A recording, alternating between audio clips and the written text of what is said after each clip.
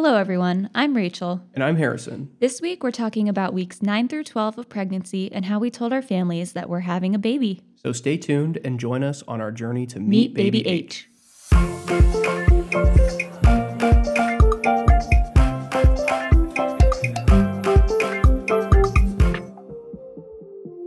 Welcome back, everyone. We are having so much fun recording our journey to meeting our sweet baby. We've mentioned that this podcast is just a fun way for us to look back on our lives, but if we can make this more applicable for others, we'd love to. We'd love to hear your feedback. Feel free to follow us on Instagram at 1022 Productions, send us a direct message, or leave us a review wherever you're listening. Now let's get back to meeting Baby H. As we get closer to the end of the first trimester, we want to do a quick check-in on where the baby is now. So at the beginning of week 9, the baby is about the size of an olive, and towards the end of week 12, they'll grow to the size of a lime. They'll weigh about half an ounce, and by the end of week 12, all of the essential organs are going to be completely formed. And now the baby is just working on growing, getting a lot bigger, and gaining some strength so they can start opening and closing their hands and maybe start moving around a little bit. Yeah, they're still really small, but when you think about it, they're doubling in size almost every week at this point. Yeah, it's pretty crazy that in just 9 to 12 weeks that so much stuff is able to grow and that almost all of the things that they're going to need to function have started. They're still going to get bigger as they continue to grow, but it's pretty cool that it doesn't take very long. So some of the symptoms I was dealing with was the nausea and vomiting, like I mentioned in one of the previous episodes. I did end up getting some medicine for that, which we really talked about a lot because there is some controversy around the medicines that are used to treat nausea in early pregnancy. There's a lot of things just in early pregnancy that doctors are hesitant to prescribe or really just have a mom do in general because they're worried that it's going to affect the development of a baby. What's pretty insane is that pregnancy is such a well-documented thing that so many people in the world have gone through, but doctors don't know 100% everything that goes on, so they don't really have all of the answers. The biggest thing that they know is your body was made for that, so they'd rather just let your body do everything that it was supposed to naturally if you can. Yeah, and because of ethics issues, they don't want to test out a lot of those things or experiment with different medicines. It's really just a need by need situation. And I think for us, it came down to I really was not enjoying myself. I was not feeling good. And we decided that I would take the medicine, but try to limit it to when it was pretty severe. The medicine that they prescribed for Rachel is called Zofran, and it's used for a wide variety of different things, but mainly for nausea, for pregnancy, and people that are going through chemotherapy. And there's not a whole lot of documented downsides to the medicine, but it's still one of those things that you don't want to take it a whole lot because if there's even a small chance that it's going to affect the development of your baby, you really don't want to mess with that. So it's confusing because there's been a couple studies every 2 years for the past 5 to 10 years or so. And the first one was like, no, it's fine, you can take it. The second one was, well, we think there might be a risk for maybe a heart issue or maybe a cleft palate or cleft lip. And then later, like more present, there was a study that said, no, we can't really find evidence of that again. And we did discuss how we felt about those things. And for a cleft situation, we knew that it could be repaired with surgery very early in their life. Yeah, and you don't want to walk into that situation if you can't, but we were just talking about what are the drawbacks, weighing the pros and cons of do you take this medicine or do you not? And at the end of the day, we decided that we would rather have a kid that had an issue because of this medicine than not have a kid at all because they're not getting the nutrients that they need to grow. And I think that you just have to decide, what are the downsides of each option? Really, like with the medicine, it was either Rachel can't keep any food in her stomach that the baby's going to use to grow, or Rachel takes this medicine that there's a very slim chance that there's some issue, but there's still a chance. And these decisions are so hard, and I don't know, it just really weighs on you when everything that you do affects somebody else. Yeah, but around 10 weeks, Rachel's nausea kind of backed down a little bit. So it wasn't as bad, and Rachel was able to take that medicine very rarely. But there were a couple other symptoms that she was dealing with. Yeah, I was having some breast tenderness, which is pretty typical, constipation.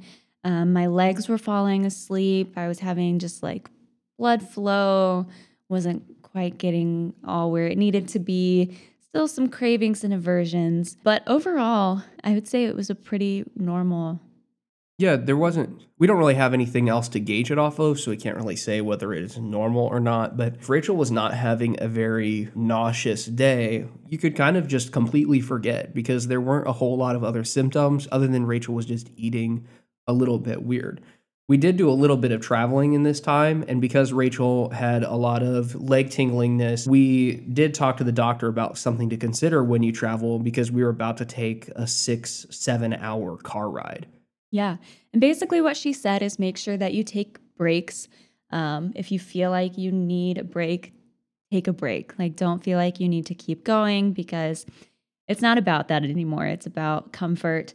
And so for us, we just made sure we stopped every 2 hours, used the bathroom, walk around, and it was fine. Yeah, it kind of worked out because most of the time when we travel, the very first chunk, we're able to take it a long time. It's normally like 3 or 4 hours without stopping. And then after that, we stop every 2 hours. So we really didn't have to change a whole lot.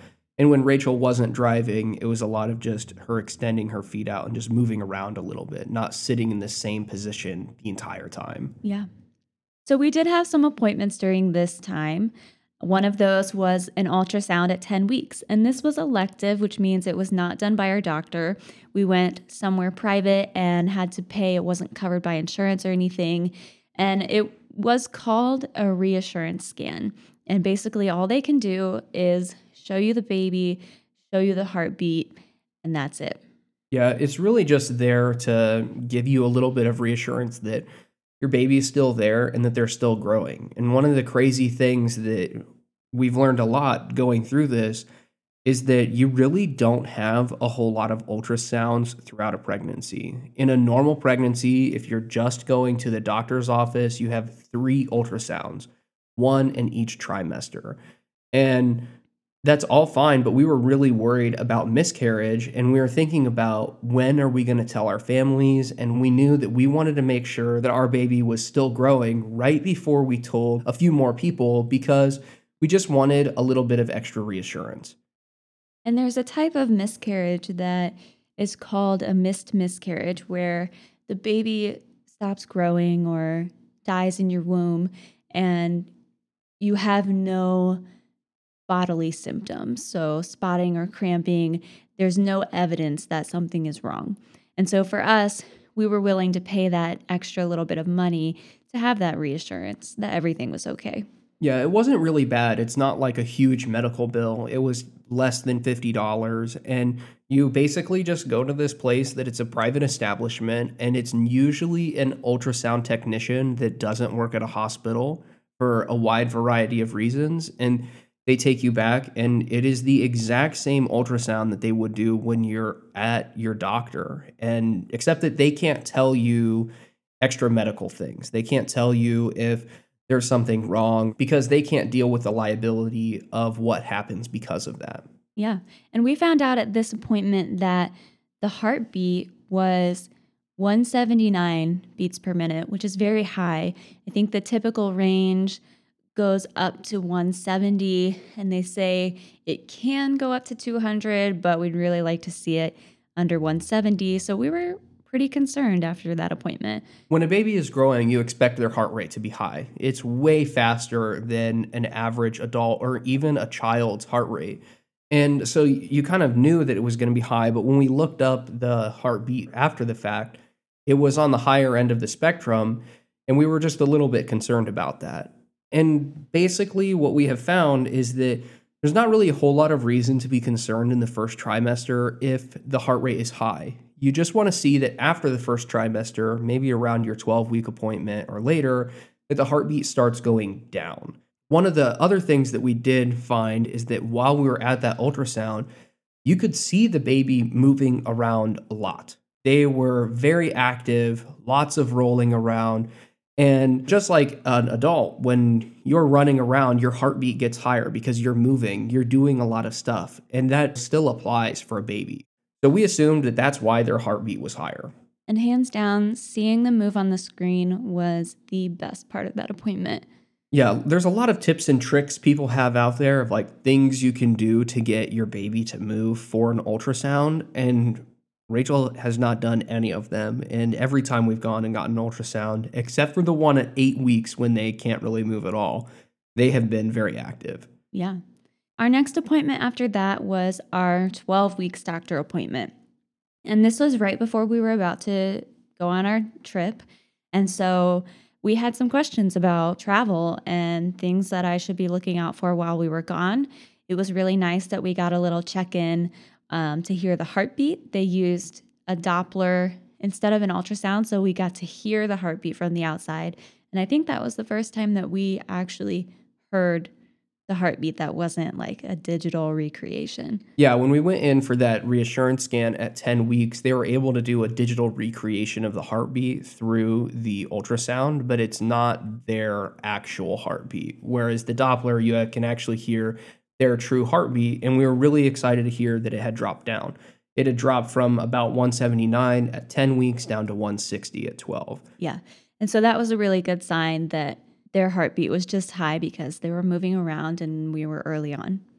Yeah, it was really reassuring that it dropped. And they were able to use a Doppler at the 12-week appointment. And because we had been talking a lot about just getting some additional reassurance because we were worried about miscarriages, we did look at options for ways that you could hear their heartbeat at home. And there are a lot of home Dopplers that you could buy online, but we ended up deciding not to do that because commercial Dopplers are not regulated the way medical Dopplers are. When you go into a clinic or a hospital, they have to meet all of these specifications so that you know that their Dopplers work. And when it comes to the commercial market, anybody could call it a Doppler even if it doesn't work. And if we had an at-home Doppler and could not find the heartbeat, it would just be a lot of additional stress and anxiety that we don't really need. Right. I did end up buying a stethoscope, which I have not gotten to work yet. So stay tuned on that. We're kind of experimenting and it's kind of funny. Yeah, they say that a stethoscope won't work until like 20 weeks. So we still have a long ways to go from that. Yeah. Well, we decided around 8 weeks that we were going to tell our parents. And for me, I really wanted to think about how we could kind of make it not suspicious when we were going to call our families and tell them. And so I was thinking of ways that it would seem just like any other call. And so for my parents, I had been regularly FaceTiming my mom because we were looking for a new place and she really enjoys that. So we would FaceTime her and kind of do a little walkthrough of different spaces that we were looking at. It was probably about a week of every single day us just calling Rachel's mom out of nowhere and doing a FaceTime chat just to say, hey, look at this place. And the really amazing thing is that every single time she would answer. Yeah, we laugh about it a lot because we are 100% the people that if you're going to call us, text us first. Text us, see if we're available, and then call. If you call me and you have not texted me beforehand, there's a huge chance that I may be available and may choose to just not answer it. And Rachel's parents are not this way at all. You could call them whenever you want and they will just pick up. Yeah. And so we decided that the night after our 8-week appointment, we saw that everything was okay. We were going to FaceTime my parents. So I just started out the call like any other thing, just was like, hey, what's up? What's going on? And then I was like, I want to show you something. And she's like, okay, let's see it, thinking it's a house.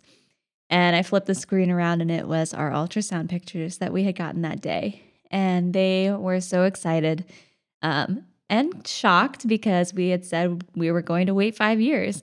And so there were a lot of questions and a lot of excitement. It was just a really fun evening.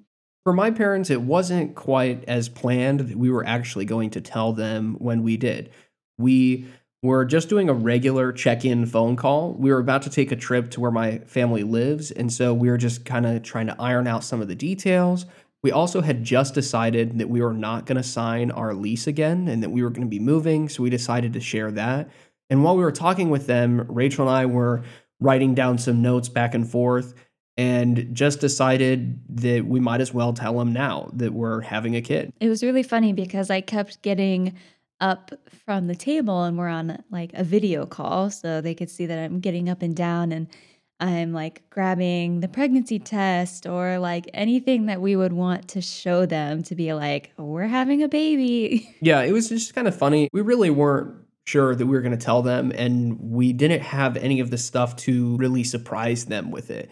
And we ended up telling them probably in the most cringy way. I ended up saying that we had just come home from an ultrasound appointment or something like that. It was so awkward. It did not even come out as like, Rachel's pregnant. You would have had to have like 2 and 2. And my poor brother, who's in high school, is sitting there and probably has no clue what's going on at all. But my parents were able to put the pieces together. Yeah. It was funny seeing the different reactions from all three of them. Yeah. And I just think that telling people that you're pregnant is just weird. But after we told our parents, we decided to wait another 2 weeks before we told our siblings. And that's kind of why we went and got that 10-week elective ultrasound just to check in and see if everything was okay. We really thought that we were going to wait until the end of the first trimester. It's because the chances of miscarriage dramatically drops. But the timeline just got pushed up a little bit. Yeah, it seems to happen pretty common with us, but it worked out better for us and we were happy to get to share the news with everyone. Yeah. So for my siblings, we decided to tell them at my brother's birthday party. We were all just kind of planning to get together anyway, and my mom had an idea to get a cake that said Baby H coming fall of 2022. And when we brought out the cake for my brother, that would be the cake that we would bring out. And it was kind of strange. My brother was in on it. He got to know a little bit before the rest of my siblings. But since Harrison and I were in town and we're not regularly at the family dinner, the rest of the family wanted to come over and talk with us earlier in the day. But we had to go pick up the cake, but nobody could come with us to pick up the cake. So it was just kind of this awkward, like, oh, we're going to go get Noah's birthday cake. Yeah, we really hijacked his birthday party. And I mean, he was okay with it, but we spent most of the night trying to figure out how do we get the cake? How do we keep it so that nobody can see it? And how do you bring it out? So Rachel's mom put the cake in the fridge downstairs in the basement where no one would have any good reason to be poking around. And we actually started singing before the cake was there. And it did not take long at all for people to start reading that cake. I think there were some little decorations on top, like a little binky or something. And my other brother immediately saw that and ran over to read what the cake said. And so I don't think we finished the happy birthday song. Yeah, I don't really think that the song got finished. Everyone was just really excited about the news and just wanted to talk about it, which was really fun. Yeah. So thank you, Noah, for letting us steal your birthday party. Yeah. To tell my siblings, it wasn't quite as exciting of a story. My younger brother was already at home, so he actually found out before the rest of my sibling. And for my older sister, she's actually a photographer, so we were on a phone call with her because I was about to help her take some photos, and she was actually going to do a photo shoot of Rachel and I. And we decided that we were going to tell her the news because she was able to turn that photo shoot into announcement photos for us. Yeah, and so I think we said something like, oh, we have an idea of some props we want to use for our photo shoot. And we had this little onesie that said, Baby H, fall 2022. And her and her husband were both pretty shocked. Yeah, it was really fun because every single person, we kind of had a guess before we told them what we thought they were going to do. And almost every single one of them was right. I think the only one that was not 100% right was my younger sister. I really didn't think that she would be as excited as she was, and it was really just kind of fun to see her response. But really, for everybody else, I think we were pretty spot on with guessing how they reacted. Yeah, we're getting pretty good at figuring out people's responses. And as far as our grandparents, mine were at my brother's birthday party, so they found out that night. And then we had some phone calls with Harrison's grandparents and told them around the same time as everybody else. Yeah, so we really told everybody pretty quickly. And after that, we decided that past our grandparents, it was just going to get to people as it got to them. We weren't going to make a huge post. We weren't going to send out cards or anything. It was just going to spread as it spreads. And the night of the birthday party, when we told everybody, it did not take long. I think like seconds after Rachel's grandparents knew, they both had phones in their hands and were calling their friends to talk about it. That and my mom was texting everybody.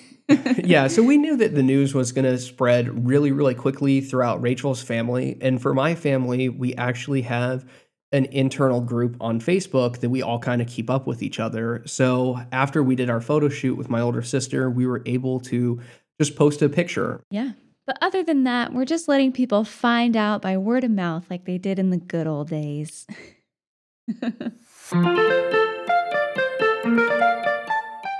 With the end of week 12, we're getting really close to the end of the first trimester, and Rachel is really ready for most of her symptoms to calm down. Next time, we are going to talk about prenatal testing and whether we decided to do it or not. There are a lot of pros and cons and costs to consider, so we'll hope you'll tune in. Thanks for joining us. See you next time.